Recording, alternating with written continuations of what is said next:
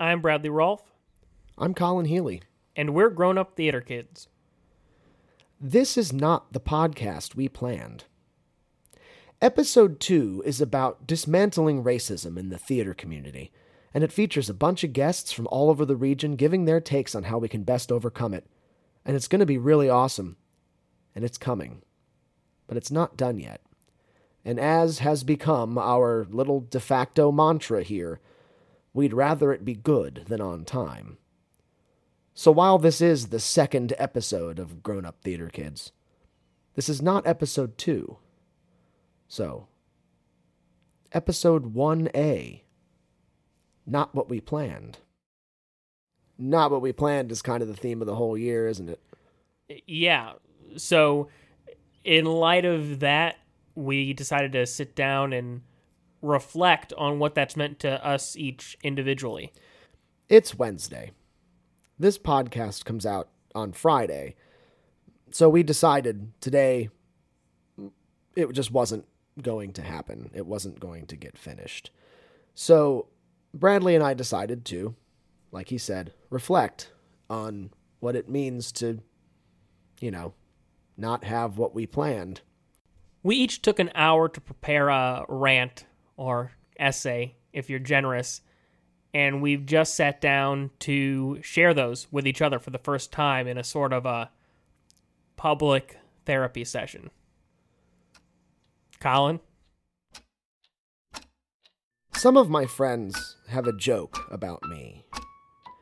When we're trying to make a plan to hang out, when hanging out with other people was a thing, they'll say, "Oh, are we going to hang out at a normal time or at SCT?" SCT stands for Standard Colin Time. Standard Colin Time means very late and not for very long. I really do have the privilege of doing what I love. I really do make a living in the theater. But when I say that to people, the image that they conjure up is way different from reality. In fact, that was kind of the genesis of this podcast. No, my living is made in long hours as a cog in a machine that needs more cogs but can't afford them. My living is made in writing and editing and teaching and producing and artistic directing, whatever that means, and piecing all those things together to make my rent each month. That's SCT. Now, SCT has its advantages. The pressure of a deadline pushes out ideas and inspiration. I'll hop out of the shower to write down a piece of a lyric. In the car, I'll turn voice memos on and record whatever melody is bouncing around in my head. And at night, when I'm trying to sleep, nascent stories keep me awake.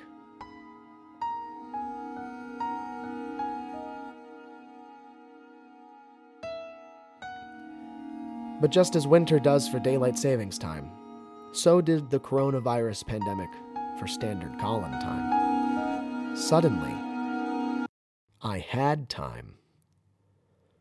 From my perch in quarantine, I didn't even know how much time I had. All the deadlines were, and largely still are as I'm recording this, pushed back to some unknown future date whenever things get back to normal. My showers are now uninterrupted. My car rides, when I have to take them, are silent. And I've been sleeping really, really well. Quarantine has been a turducken of experiments. A domestic experiment inside of a social experiment inside of the obvious pathological experiment. What can I do at home? Domestic. Becomes, what am I expected to do at home? Social. Becomes, when is it safe to leave home? Pathological. What can I do at home? Well, I really just want to sit here and watch Netflix, but shouldn't I work out or write or something? Wouldn't people think better of me if I came out of this thing 20 pounds thinner with a whole new musical? Maybe I should go for a bike ride or sneak down to the studio. Can I? Is that safe? Probably not. When the clocks are set to SCT, my mind is occupied for me.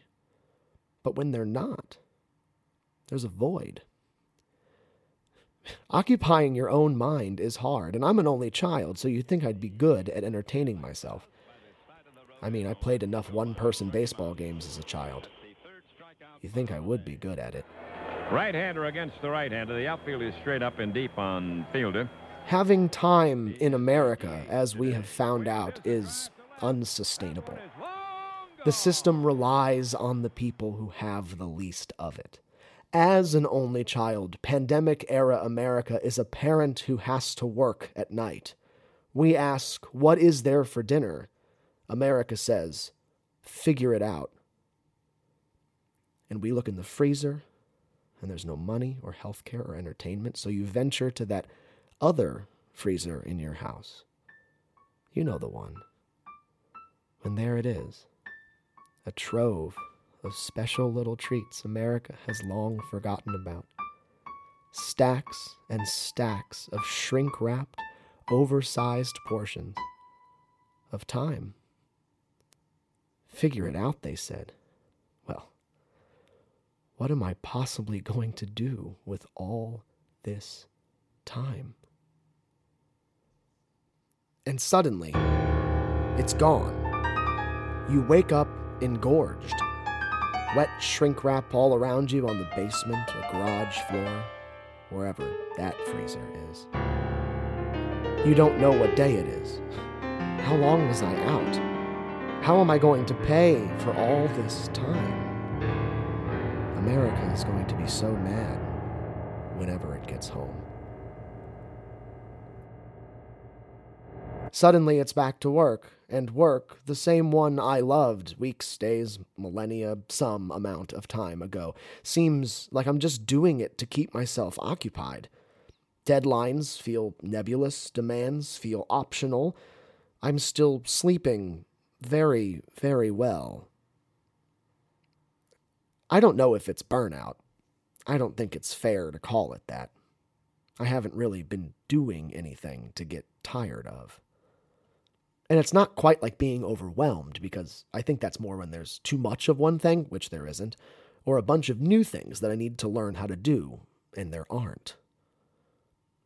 I don't think it's this either, but my old shrink once described depression as you're lying on the couch and there's $10,000 over on the table across the room.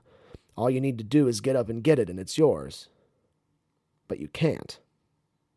Now, while I can attribute multiple other aspects of my life during COVID to depression, I don't really think this is one of them. No, this is new. It's a feeling for which I don't have a word. I don't think there is one yet, because we're still living through what will become the definition of it. The clock snapped back to SCT, and I'm having a really hard time adjusting. It's like jet lag, but I'm too scared to fly. At the time of recording this, I turned 30 in 2 days. Taxes are due in a week. I'm not ready for either one of those events. I guess being grown up isn't all peaches and one-person baseball games. That one is long gone. Fielder waves into that first pitch with his 29th home.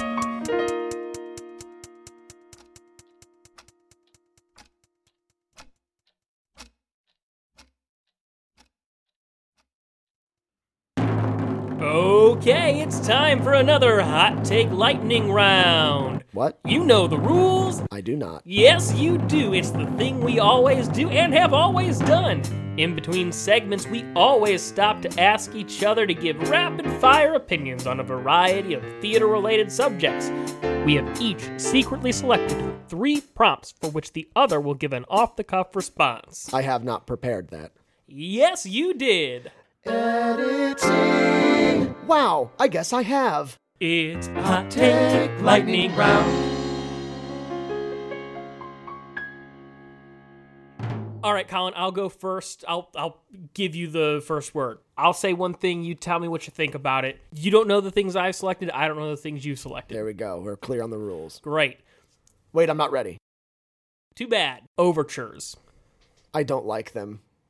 I hate to say it. I was listening to the Entr'acte, which is The intermission overture. it's Overture Reprise, and I was listening to the Entr'acte of Merrily We Roll Along the other day, and I was like, God, this is really good. But I also don't like entr'actes because it's like and Sondheim talks about this. Everything's in service of clarity of the story, and it's like overtures set up the themes, but like it's redundant. And it's just like, get me to the thing that I came to see. Yeah. I love going to the symphony. I love watching music without words, but I don't come to the theater for that. Gymnatoriums. I do not want to do anything with them at all. However, we talk here a lot about access, and I think the fact that they exist and the fact that they get used is a very good thing because someone's getting to use some space. Especially in this town, we've got a lot of people wanting to do a lot of theater, and we don't have that many dedicated theater spaces. So the fact that they exist and the fact that they get used is a good thing. When it comes to putting on a piece of art in them, they are not desirable places to do things. And I've seen and performed in good shows in gymnatorium. Well, yeah, good shows in gymnatorium. It is one of those art through adversity situations, and when you understand the challenge you have, I have seen spaces that are more dedicated to theater used in worse ways than I've seen gymnatoriums used. It's in the way you use it. Amen. Spectacle. Musical theater is inherently about spectacle. It is what defines the genre. Even in Next to Normal, let's say, a 6-person show that is very intimate, originally on Broadway was done with 2 giant purple eyeballs staring at the audience the whole time from above the set. And that's a spectacle. And really was in service of the plot. And I would make that argument as intimate as you want to go. Falsettos has the cube. Mm-hmm. That's spectacle. And it can be used in a great way. I do think, because it is so inherent to the genre, there are many times where a weak script will hide behind spectacle and therefore do better than it otherwise would have. But hey, Cats has a bunch of Tonys and I don't. There you go. Black box theaters that aren't black. Black box theaters that aren't black.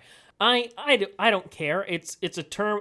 When I think of a black box theater, I do imagine a space that is painted black. However, if I'm going to define a black box theater, I'm not going to mention the fact that it's painted black in my definition. I'm going to talk about the fact that it is a blank canvas room that can be set up in any variety of ways. It probably has, a grid over top the entire ceiling so you can hang lights however, wherever you want to, and build your stage and set your audience however, wherever you want to. I don't think I've ever been in a black box theater that isn't painted black, so I can't speak to the experience of performing or seeing a show in that type of space. Colin in the future here. While I was editing this, I realized that I know for a fact that Bradley has been in a black box that is not black. In fact, he's been in a black box that's white. The Duet, in the KDHX building right down the street from this very studio, also in the Grand Center Arts District in St. Louis. Practically a neighbor of ours. The nerve. That's the very room where our good friend and friend of the Grown Up Theater Kids podcast, Taylor Grunlow, premiered his play, Ectopic, which was very good. Bradley Rolfe, and I can't overstate this enough, is a liar. You think you know people? On a philosophical level, it does not bother me, but I could be proven wrong if I ever experienced it. Love you, Bradley. Back to the past. Bradley, in the future here, Colin didn't tell me he was going to do that little drop-in. But as I'm the one who uploads the podcast, I guess I get the last word. The Duet is a gallery. When we saw that show, it was an adapted theater space, not a black box. Still great to see a show in. Didn't bother me. But not a black box. Adapted space. So, Colin Healy, and I cannot overstate this enough, is a little sneak. Anyway, back to the past for real this time. My turn. Your turn. Operetta. Ooh, so let's go back. Operetta, typically in the early 20th century, with composers like Sigmund Romberg and Kurt Weill, was like, a 3 or 4 act light opera, so to speak. And there was book. It was the first iteration of a book musical, but had more of its roots in opera and classical music. So you had stuff like, if you look back, like The Student Prince, which was a film as well, and Threepenny Opera, where we got Mac the Knife, and all that. Those are operettas, and they have some great stories. I particularly like Street Scene a lot, which is an operetta. Go look it up. It's worth your time. Now, I think going on the light opera thing, we use the term operetta, at least I do. Maybe I'm erroneous in this, but to mean an almost sung through musical. Opera meaning sung through. Yeah. Period. There's never a book. There's never book in opera, whether it's classical music or now. Like Falsettos is an opera. Caroline or Change is pretty much an opera. There's the dialogue is all underscored at least. Yeah. That's cool. So my opinion on it, it's rad. It's the line between book musical, operetta, and opera does not matter to me. Like, tell me a good story, and I won't notice what form you're doing it in. Cool. Is this the last one? Yeah. Intermissions. I really like shows that don't have intermissions. Give me a good, like, an 80-minute play, a 90, 100-minute musical with no intermission. I'm way into that. I don't have a problem with intermission, and I think it's, once again, it comes back to, the form serving the story. If you've got, so many musicals are written with the intermission in mind, so you have this big act break in the drama, and, it makes sense to take some sort of pause from the action because we've come to accept that and expect that. And I've also worked theater concessions as a bartender, so when I wore that hat, I really liked them because that meant more tips. Follow-up question. Why do you think it's acceptable to present a 2.5-hour-long movie without an intermission, but a 2.5-hour musical always has an intermission? Because the seats are more comfortable. It could be an oversimplified answer, but it could be also the correct answer. All right, I'll take it.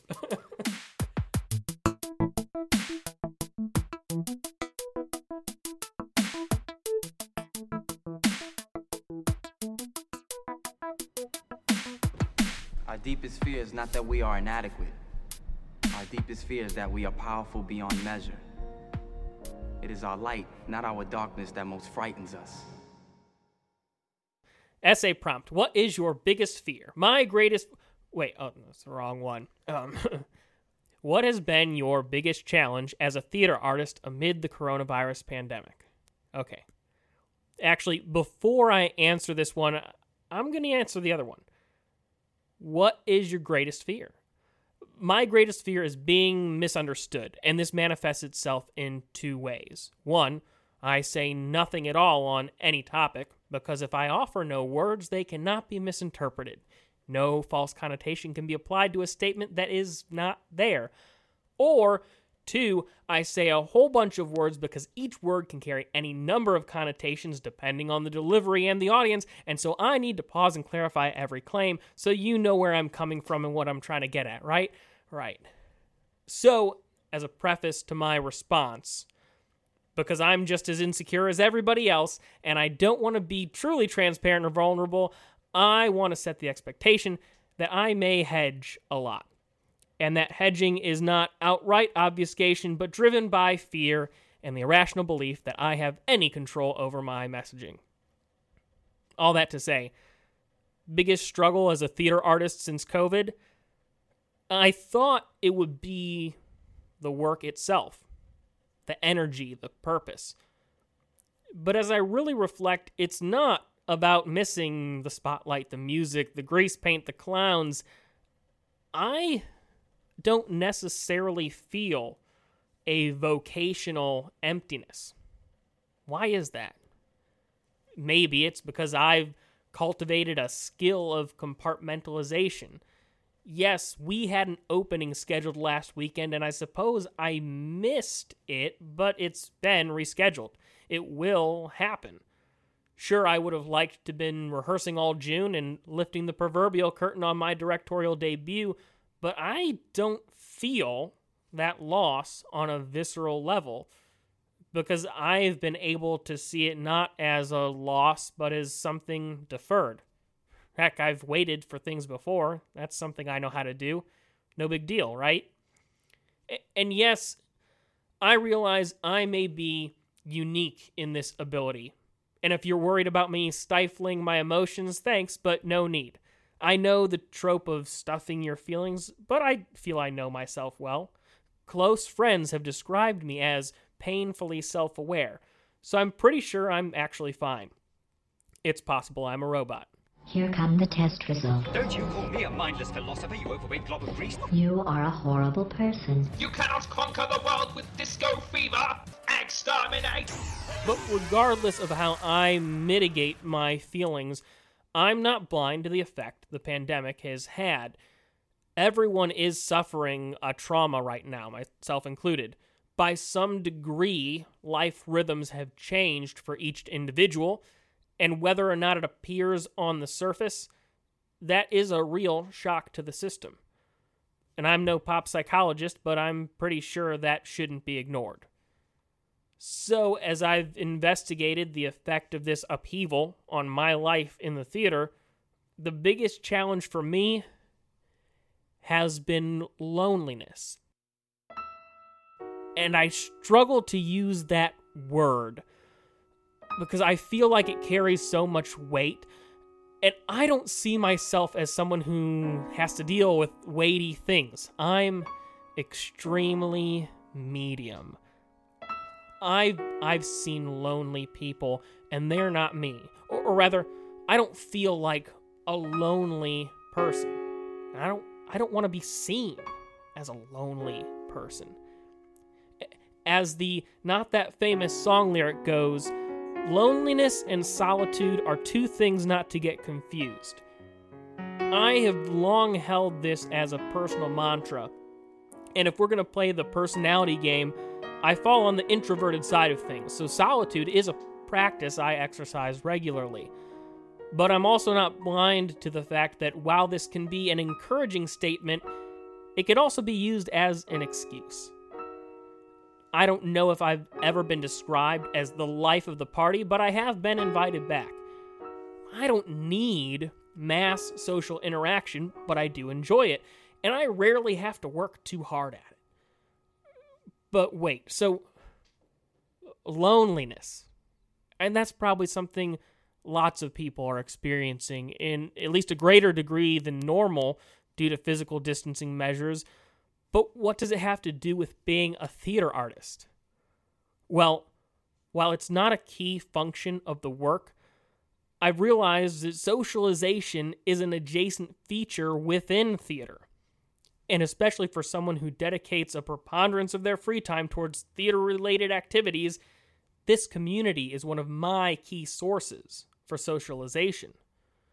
See, so many relationships are built on proximity socialization. Most people make their best friends in school because whether elementary, high school, or college, what you've got is a bunch of people jammed into a limited square footage, so you're bound to make nice with someone. And in my adult life, the theater is where that has happened for me. It's grabbing a bite after rehearsal. It's cast party on cast party, because you can't have just one. It's inside jokes, and on and on.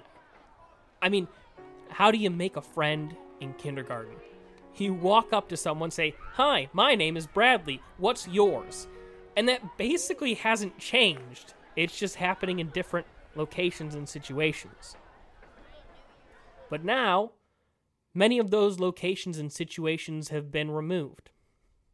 Like I said before, I've never had to work too hard because my de facto situation has placed me into social arenas. And that feature of my life is not the same right now. So I have to do the work of instigating if I want to have a conversation. Also, side note, the number of times I used the word socialization to describe the act of hanging out with friends in the past minute or so is a solid tally in the possibly robot column. Not me! Not me! Not me! Not me! Damn! I hate them so much! I think if it were not for our good fortune as a theater company, having access to space and equipment and a pre-existing plan for digital content, as well as an existing infrastructure of writers, I would be feeling the pangs of missing the work more. But once again, that compartmentalization, I can defer that work more easily because I have a similar work in front of me. The process, the projects, the energy is certainly different, but I'm able to put my creative talents to use doing this. So I don't know. With the prompt directed at me, the individual, I kind of hoped my response might speak to something larger communally. Maybe it did. Or maybe this is just like all the love songs I've ever written. They're secretly just all about me.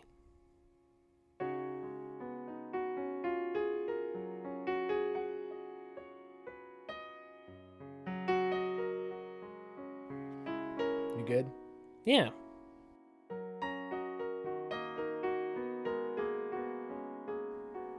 You want to read credits?